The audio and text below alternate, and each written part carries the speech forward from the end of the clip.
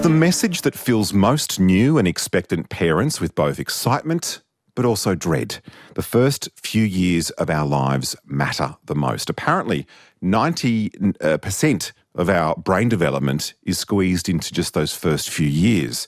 There's this growing consensus that the nation's current approach to early childhood development is in need of a bit of a rethink. Today, the federal government brought together parents, community organisations, academics and representatives from the government sector for a summit in the nation's capital with the aim of tackling challenges in the sector. The first ever national summit of its kind will inform the first early years strategy, which is set to be released later this year.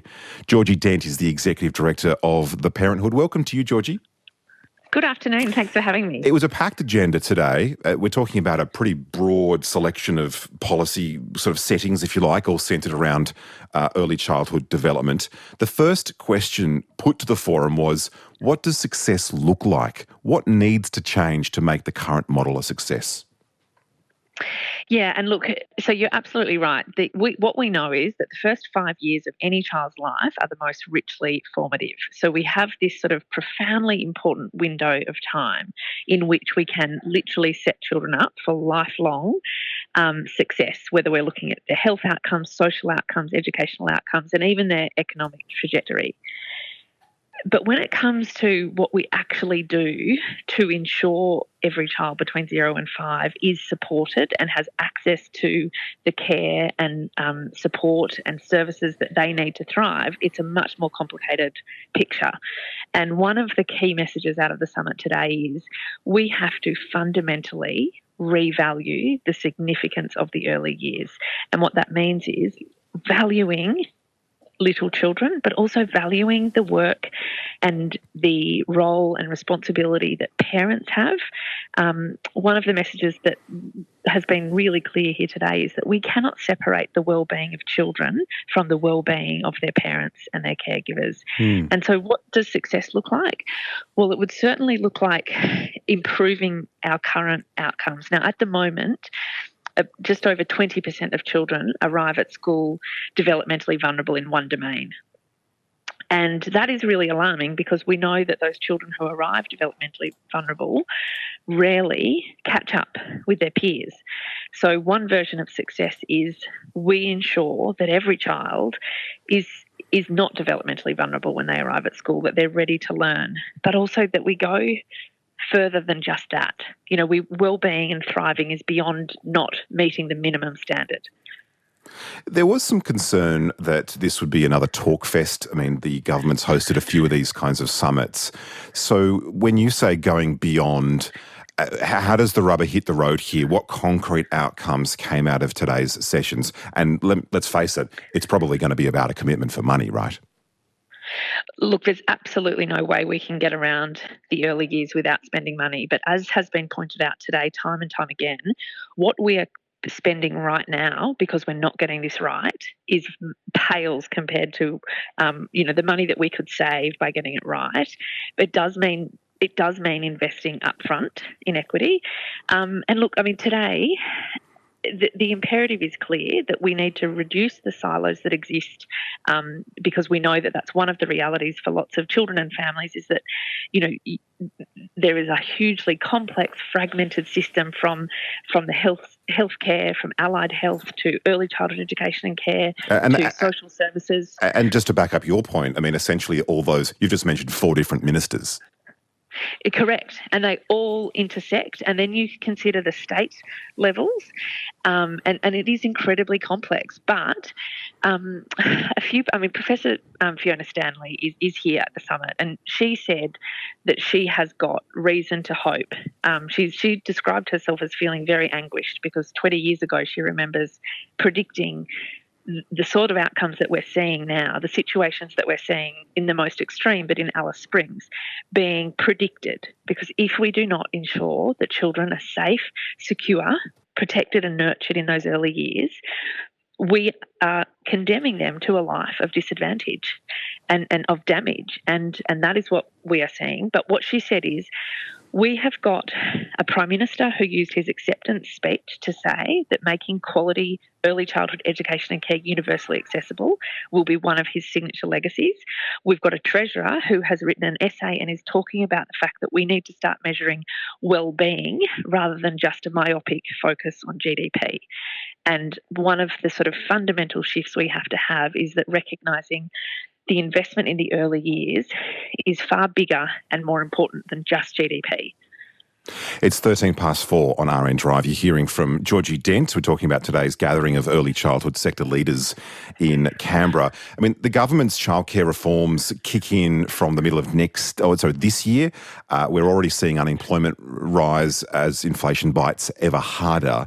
Will a mid-year start date be too late for families bearing the brunt of this economic hardship? I mean, you can't pick up a paper without reading about this cliff coming mid-year. Yeah, and look, the reality is when this policy that will come into effect on the 1st of July this year, when it was announced back in October of 2020 as an election pledge, basically, families desperately needed the financial relief then. And we know that in the 2.5 years since then, the financial pressure on households has only grown. So for families, this financial relief could not come sooner.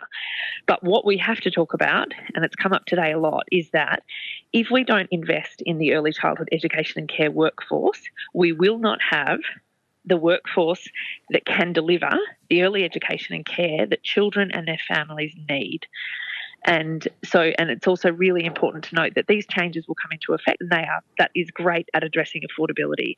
But there's another couple of important processes, including a Productivity Commission inquiry into the much bigger question about universal access, because universal access means every child has got access to the early education and care they need, when they need it, where they need it.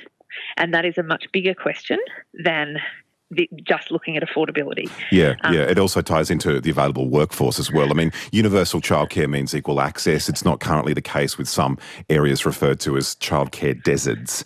Low pay, long hours, it's all fed a high turnover of staff. How do we begin to tackle that?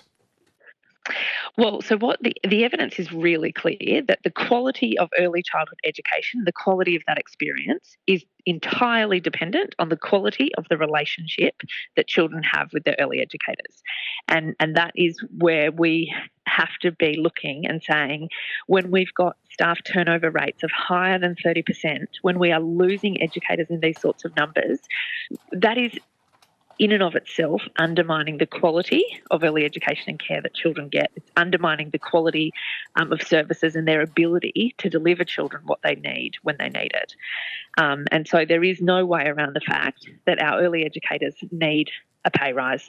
If they do not have a pay rise, they are going to continue to leave in numbers we can't afford. We know that early education is skilled, valuable, demanding work, and it is chronically underpaid.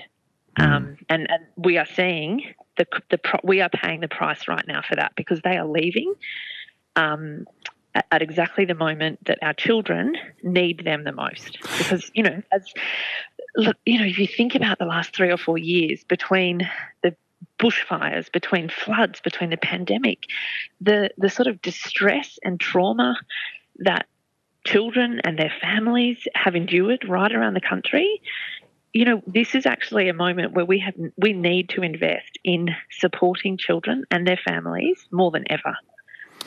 We're out of time, Georgie. Just briefly, when is this early years strategy due?